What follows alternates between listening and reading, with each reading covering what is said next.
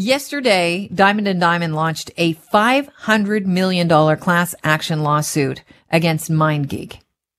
That's a Montreal-based parent company of Pornhub. And it's not because they're prudes. Here to talk about it, Daryl Singer, head of commercial and civil litigation at Diamond and Diamond Lawyers. Welcome to the show. Good to have you along. Hi, Kelly. Nice to be on again. Thank you. Tell us about this suit. Why did you launch it? Well, we launched it because there's a huge problem with Pornhub and YouPorn, both of which are companies owned by MindGeek. And that's the problem. It comes in two forms. It's essentially the one you've probably heard about is what we call revenge porn, where private, intimate photos and videos were taken, possibly consensually, but then posted unauthorized, possibly taken without the person knowing they were being taken, and then subsequently posted. The other issue that arises as well is that there are people who consensually run their own private channels, perhaps on OnlyFans or some other site, and they're unauthorized, right? And they use those channels to monetize. And what happens is their videos also end up on Pornhub or YouPorn, for which they're not compensated. So there's really two different groups. The first group is the group who didn't want the videos posted at all and didn't know about it. And the second group would be the people who definitely wanted their videos posted on their own sites for their own commercial purposes and ultimately lost control of that. And what we say is that MindGeek is supposed to have, and in fact they say they do, but they clearly don't, have the necessary filters in place to ensure that it's only authorized content that gets on that site. Okay, so Daryl, let's walk this back for a second. You're representing an Ontario resident. Her name is Yes. Christine Wing. Tell us about her story and what the claim is. So Christine's story is that there were videos taken in the context of a relationship, an intimate relationship, and ultimately on the dissolution of that relationship that did not end well and resulted in, significant litigation.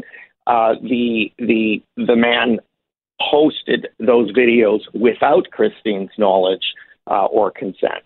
It's a terrifying and again, thought. It's a terrifying thought, and the worst, and those videos are down now, but the hoops that she had to jump through in order to get them taken down when they shouldn't have been there in the first place. Because what MindGeek says is, hey, we have things in place. So if there's a video that's going up of Christine, there's got to be, we're supposed to have filters in place that say we need, proof that Christine has consented to this. We need ID. We need something signed, et cetera, et cetera. But in fact, they don't enforce that. So wait a minute. I'm not familiar really with the inner workings of Pornhub. I know, shocker, really. If you listen to me on a daily basis, but what are the safeguards that are in place when anybody can upload videos to Pornhub and have them seen? Or, how's Pornhub remunerating these people for their content, or are they? Well, they're not. And this is, so that's the second part of the problem, right? So we talk about the revenge porn issues, like Christine's case. There's no filter. Again, their user terms say there are filters, but there's not.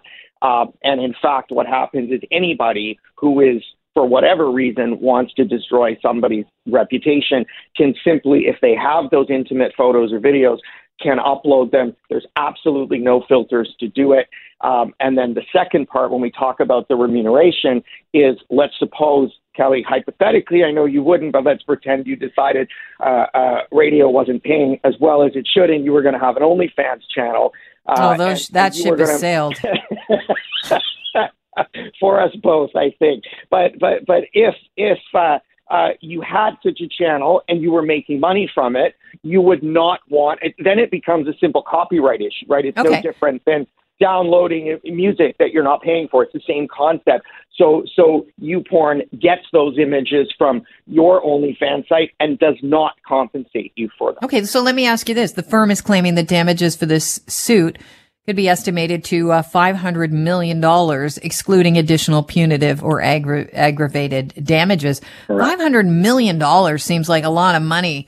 Are we expecting that there's going to be a lot of people jumping on this class action lawsuit?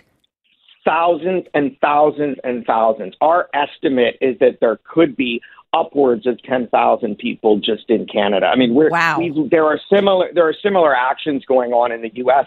Our action only obviously captures Canadian residents, but we estimate it's in the thousands and possibly in the tens of thousands. I mean, you just have to look at the fact that, you know, YouPorn and Pornhub are two of the most searched sites in the entire world, and in Canada as well. I think they're both in the top 10 most frequently viewed sites.